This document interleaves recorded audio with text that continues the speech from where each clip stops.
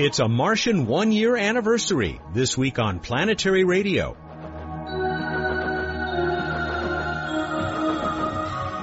Hi everyone, welcome to Public Radio's travel show that takes you to the final frontier. I'm Matt Kaplan. A year on Mars for Spirit and Opportunity.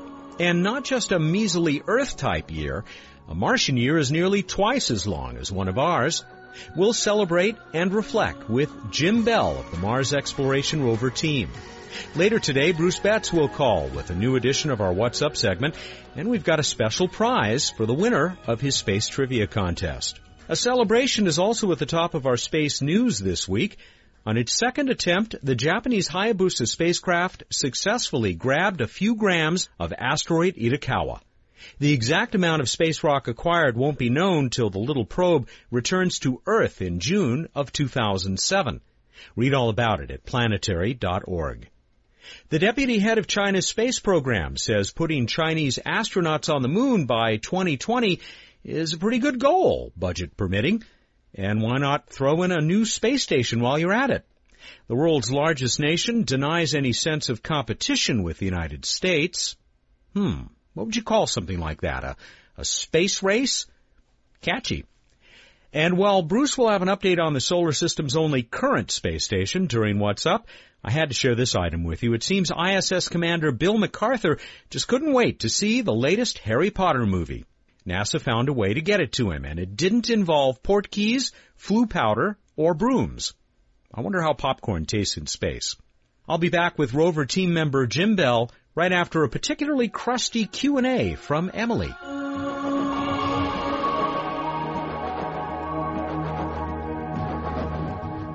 Hi, I'm Emily Lakdawala with questions and answers. A listener asked, are there planets that have icy crusts? One must be cautious these days about what one calls a planet, but there are certainly plenty of worlds in the solar system whose surface materials are composed of ice. In the inner solar system, it's too hot for ice to persist on planetary surfaces, except at the poles. Mercury, Venus, Earth, the Moon, and Mars all have solid surfaces that are primarily composed of rock. But the story is quite different in the much colder outer solar system. Solid surfaces on the worlds orbiting the giant planets are, almost without exception, composed of water and other ices.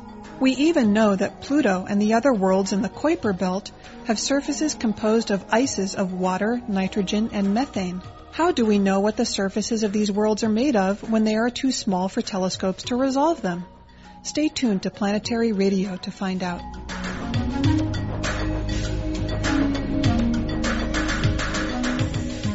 We haven't talked to Jim Bell in quite a while. The Associate Professor of Astronomy at Cornell is also a key member of the science team for the Mars Exploration Rovers, Spirit and Opportunity. Among other things, he was the lead developer of the PanCams, those super high-resolution main cameras that take amazing snapshots of the Martian surface. We caught him last week in his office just before he headed home to enjoy the Thanksgiving holiday. Jim Bell, happy Thanksgiving. I guess all of you who are on the MER team, the Mars Exploration Rover team, have a lot to be thankful for. Absolutely, Matt. Thank you very much.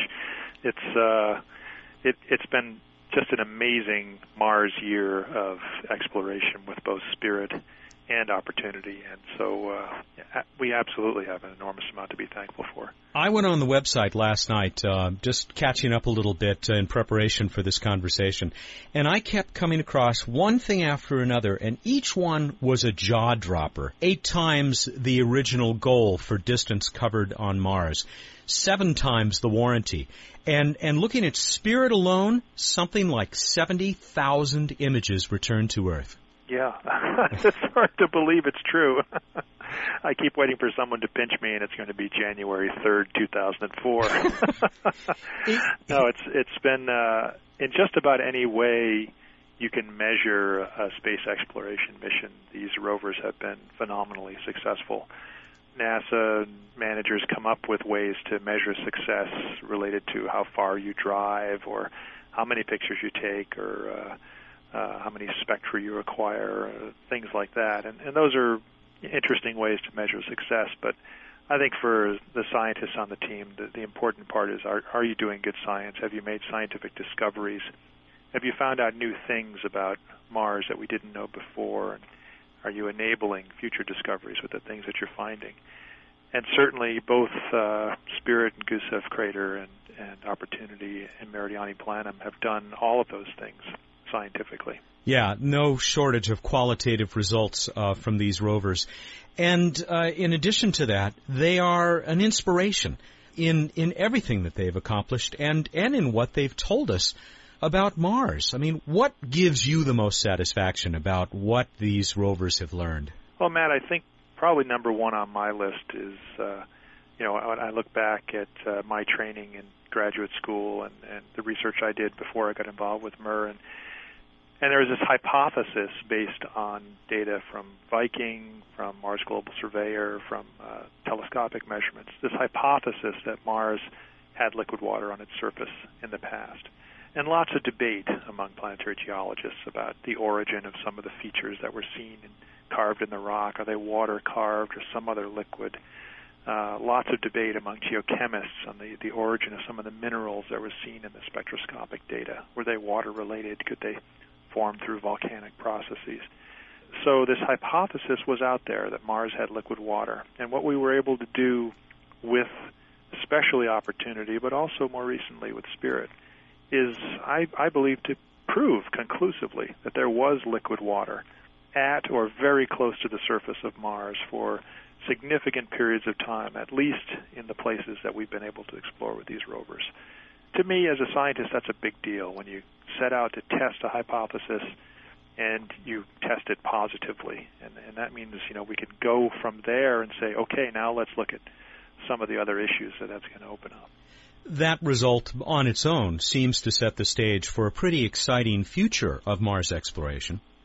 I think you're right. Part of that is going to come from the Mars Reconnaissance Orbiter, which was launched this past summer, and we'll get to Mars in March and hopefully enter Mars orbit successfully and have a many-year mission of geologic mapping with a very high-resolution camera, with a high-resolution spectrometer, and a very exciting radar sounder as well to look into the subsurface. You have a role on that mission, don't you? A group of us here at Cornell are involved in some of the cameras on MRO, the wide-angle color camera called MARCI, which will be essentially providing a weather satellite view of Mars every day in color. And we also are involved with another camera called CTX, the context camera, which will provide 6 meter per pixel monochrome black and white images of large parts of the planet. Wow. Yeah. Back to those rovers, I think they mean a lot to us from the engineering standpoint, because you guys have demonstrated that we can build these machines that can crawl around in this extremely hostile environment and just keep going and going and going. Absolutely, and I think it's funny the way we think of it as a hostile environment, and certainly to humans it's a hostile environment. But you have to remember, these machines, these robots, were built for that environment. I like to think of them as actually in their native habitat. And when we were working with them in the laboratory at JPL or down at Cape Canaveral in Florida, they were like fish out of water. We'd get kind of crummy images from the camera because it was so warm, and the cameras are really designed to operate cold. And, they'd be in this pristine, clean environment, and it's clear that they really enjoy being dirty and dusty.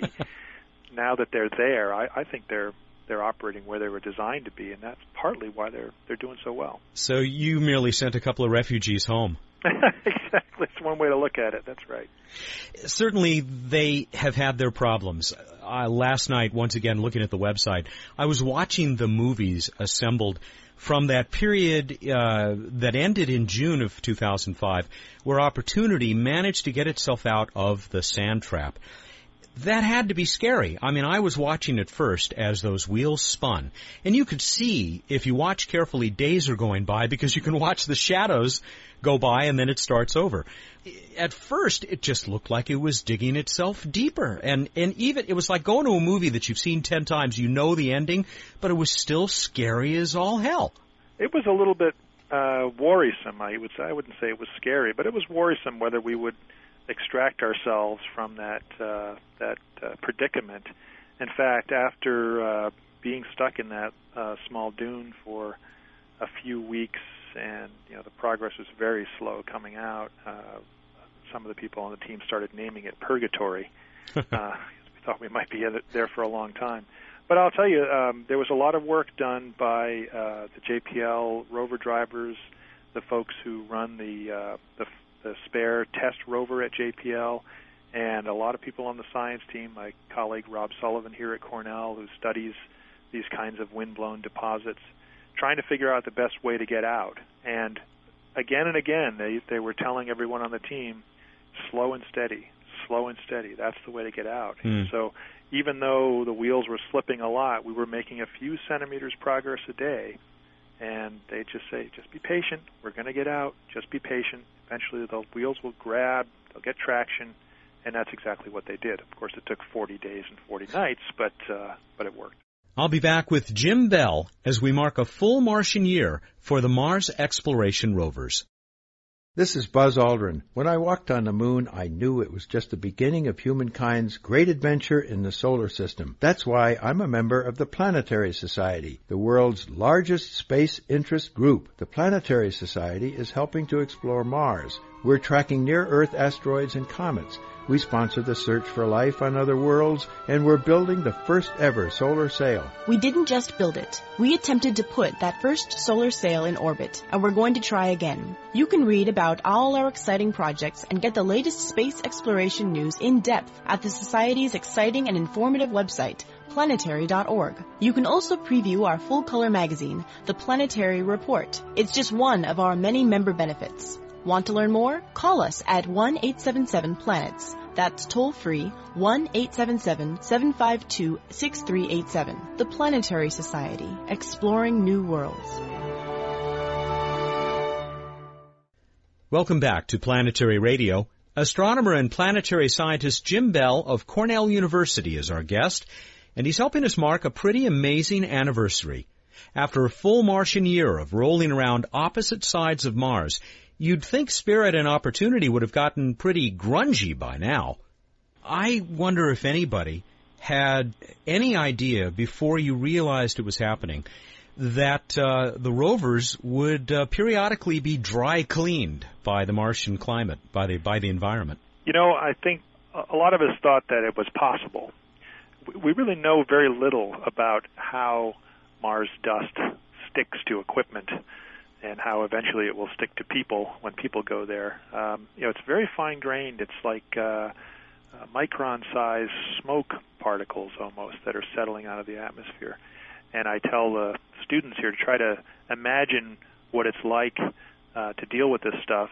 Next time you're baking a pie in your kitchen, take the bag of flour and just throw it around the kitchen. Just throw flour everywhere, and then try to clean it up. And I make sure that they agree to clean it up before doing this. And you'll never be able to clean up all the flour. Years later, you'll come back and you'll find flour in little crevices that you didn't even know were in your kitchen. It's the same with Mars dust. It gets into everything. Because it's so fine, it sort of electrostatically adheres to surfaces. And so we figured once the solar panels started getting coated or covered by dust, it would just sort of be electrostatically stuck to it, and that layer would just build up with time. And that's what was seen on Pathfinder, on the Pathfinder rover, for example. Apparently what's happening is there is some small layer of dust that's always adhering to the panels. I mean, they're not pristine and clean and blue like they were before we launched. What must happen is that these multiple layers that stack up upon each other don't stick to each other very well, and so the wind can come along, even a modest gust of wind can sort of blow these, what might be fairy castle structures, just off of the deck. I mean, we don't know in detail. The particles are too small to see even with our microscope. We still don't know a lot about what physically is happening with the dust interacting with the panels. That said, we're really thankful for these gusts of wind because they've extended our life much longer than we ever imagined. I've seen a little light dusting also of what I read was your favorite part of your sort of first-person involvement with this mission, and that was mounting the Mars sundials. Well, this was one of my favorite parts of the engineering side of it because it's sort of as close to the spacecraft as I was allowed to get. The engineers get very nervous when the scientists get around the spacecraft because they're afraid we're going to trip over an extension cord or, do something really bad. And, I spent a lot of time around the cameras. I was leader of the team of people who helped to do all the testing and some of the assembly on the PanCam system. So, we would handle those and deal with those just fine. But once you get to the level of all of it's assembled and there's this rover in front of you and you know how many thousands of hours of people's time are in it and how many millions of dollars worth of taxpayer money is sitting right in front of you in this amazing spacecraft, it's a nervous experience getting close to one. It's almost like a paparazzi or Secret Service of people who are associated with the rovers who are just watching others around them. This is true for all spacecraft. There's people whose job it is to make sure that, a technician doesn't lean too far over when they're trying to screw in a bolt or that there aren't cables sitting around that people could trip over. And so you know this sense of as you're getting close to the rover, you're being watched, and every action you take is being monitored very carefully. And I will confess I was sweating a little bit. I think I'd be frightened to get within about 10 feet, but I'm glad you were able to do it because those Mars sundials have certainly been a big part of the public success of these rovers. With just a couple of minutes left, if you could tell us a little bit about what's happening now on both sides of Mars. I hope it's not too big of a surprise, but I just read that Spirit has been coordinating some work with the Hubble Space Telescope. Well, it's not a surprise at all because I'm involved with the team on the Hubble Space Telescope side, too. So, excellent. Yeah, we actually we planned some observations with Spirit looking up at the atmosphere and down at the surface at the same exact time that the Space Telescope was looking down at Mars. And so it's sort of a cross-calibration experiment, but also there's a bunch of science that we're hoping to do by being able to essentially observe the same photons at the same time with two different sets of instruments, one looking up and one looking down. The measurements from the telescope were great, and so we're busily trying to figure out what kind of science is contained in there. But Spirit actually spent most of September up on the summit of Husband Hill. Mm-hmm. There's a broad plateau and lots of outcrop up there. Lots of different rock types have been characterizing. Since that time, we've been driving down the southern side of the hills. So now we're driving down the other side of the hill that we came up, and we're heading towards this large basin, into this large basin on the south side of the hill, where there are some very interesting deposits that, from orbit, almost look sedimentary. They almost look like possibly evaporite rock deposit. Water we can't deposit. really tell from orbit. So since we're only about a kilometer or so away from them with Spirit, we're just going to drive over there, check them out. Real quick, how about the other side of the planet, Meridiani? At Meridiani, Opportunity is driving around a crater called Erebus, and we're heading on our way towards Victoria, which is a much larger crater. Erebus is turning out to be surprising as well because it looks like a pretty big crater from orbit, but when we got on the ground, most of it is filled with sand. So we had to be very careful not to get bogged down in the sand again, and sort of gingerly driving around the outcrop, measuring its chemistry and composition. Any end in sight for these rovers? Matt, there's no obvious end. Nothing is degrading. Nothing is running out. The spirits and the team are high. NASA and the public continue to support the project at a very high level. So we're just going to keep driving until the wheels fall off. And they're still keeping you plenty busy. We had to delay this conversation a few hours because you had to get into a teleconference to discuss some stuff going on, I guess, with Spirit. Yeah, we actually were planning 4 or 5 days of observations over the Thanksgiving holiday so that a lot of people in the team can take some well-deserved rest and time off. Well, keep taking those spectacular images with the PanCam, and we look forward to much more from the Mars exploration rovers as they continue to roll around the red planet. And just one last question: Did you have any idea back there in high school photography club that it would get you this far? No, not at all. I have always loved landscape photography, but I had no idea that this is the kind of landscape I'd end up photographing. Just one more comment to the folks in the Planetary Society and others that are supporting this mission. The team really appreciates the public support, and we put the images out there every day on marsrovers.jpl.nasa.gov. People download them and make their own mosaics and panoramas and do their own analysis, and we think that's great. It's great to have the public along for the ride. We do too, and we're going to put the link up to that site and coverage on our site, planetary.org, where some people may be listening to this program, as we continue our coverage of the Mars exploration rovers. Jim, thanks very much for taking a few minutes, and again, happy Thanksgiving. Thank you, Matt. You too. Jim Bell is Associate Professor of Astronomy at Cornell University in New York. Lots of other involvement with the exploration of our solar system, but in particular, as far as this conversation goes, he's responsible, he's the lead for the PanCams, those cameras that stand at the height of a human being and take pictures just as if one of us was standing on the surface of Mars. We'll be right back with What's Up and this week's installment from Bruce Betts, a new trivia contest, after this return visit from Emily.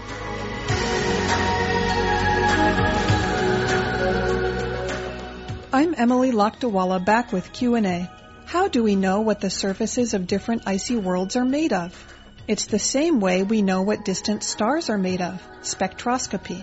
Spectroscopy is the study of the spectrum of light that is emitted or reflected by an object.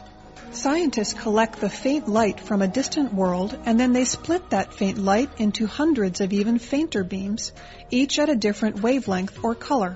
Human eyes detect incoming light in 3 different wavelength bands, and that's what allows us to tell surfaces that are red from surfaces that are blue.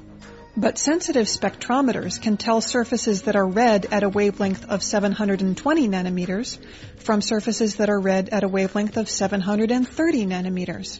This tiny difference in wavelength has identified the presence of methane ice on the surface of Pluto and many other smaller, more distant Kuiper Belt bodies.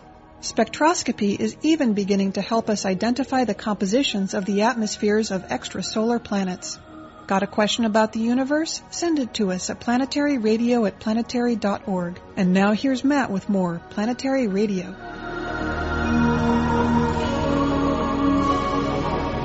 Time for What's Up on Planetary Radio. We're on the phone for this post-Thanksgiving installment. Bruce, happy post-Thanksgiving. Happy post-Thanksgiving to you as well, Matt. Yeah, thank you very much. It was a nice holiday. What do you got for us this week, other than leftovers? Well, that's what I was going to start with. We've got leftover planets. Mars is left over from its closest approach, but still looking quite bright, though starting to dim. But you can still catch it after sunset. Look in the east, it'll already be up, looking orangish. You can still catch Venus for a little bit longer over in the west after sunset, looking like an incredibly bright star. And Saturn's coming to join the evening sky, rising kind of the mid-evening, hanging out in the east-northeast. And in the pre-dawn, if you're so inspired, you can check out Jupiter, looking like a really bright star, low in the east-southeast, just before dawn. And we've got, as I think I mentioned before, the Geminid meteor shower coming up, peaking on December 14th, but that will be during a full moon, so it'll be tougher to see, but traditionally one of the more consistent showers with about 60 meteors per hour in a good dark site, which will be tough with that pesky moon, but still might be worth going out there. I'll have another meteor shower for you in early January. I'm trying to arrange. You're so kind. I know, I try. On to this week in space history. It is the 10th anniversary of the launch of SOHO, the Solar and Heliospheric Observatory, which studies the sun, not surprisingly, a joint effort by ESA and NASA, and has discovered all sorts of amazing things about the sun and continues to provide basically live coverage. You can go to their website and see the sun in all sorts of different wavelengths. Oh, well, maybe we'll put that link up. That'd be a cool thing to do. Human space update. We had Bill MacArthur and Valery Tokarev. They were hot rodding, took a short ride, just moving, oddly enough. The vehicle that they've got up there, the Soyuz, which acts as their lifeboat and also their eventual return. They moved from one docking port to another to facilitate a future spacewalk, and that went swimmingly. On to Random Space Fact! On Mars, there's no global magnetic field, at least as far as we can tell, and we've looked pretty darn hard. Unlike on Earth, where we have the global magnetic field. However, on Mars, there is much stronger crustal magnetism. That's where, presumably, a past, probably global magnetic field, when the interior of the planet was more alive, a past magnetic field was frozen into the rock and creates these various crustal magnetic fields localized to certain areas. And that's actually much, much stronger than any crustal magnetism we have here on Earth. I never knew that Earth had crustal magnetism. That's fascinating. This is left over from when Mars still had a more molten core?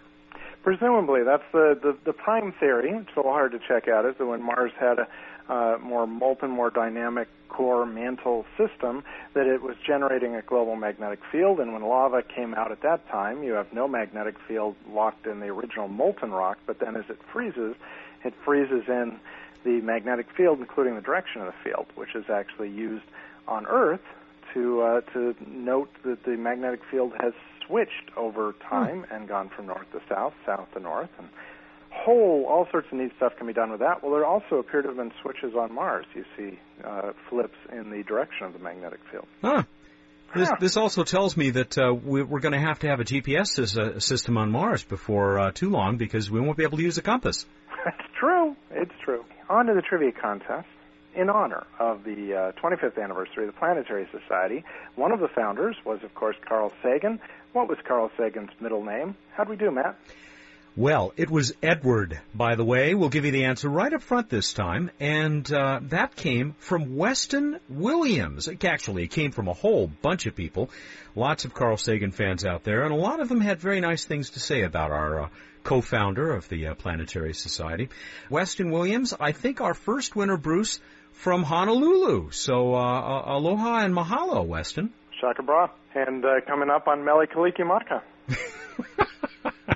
And if you want to win a Glorious Fabulous T-shirt, and we're throwing in an additional prize this week, trying to sweeten the pot, we have a beautiful crystal bowl from the 25th anniversary dinner of the Planetary Society, provided by our generous presenting sponsor for the dinner, Northrop Grumman, and that bowl's got a spiffy spacecraft on the outside and lots of Planetary Society wording, and it's quite lovely. What do you think, man? Oh, I think it's great. This was a special bonus gift for people who came to the 25th anniversary, so you can get one of your very own, probably still gift wrapped.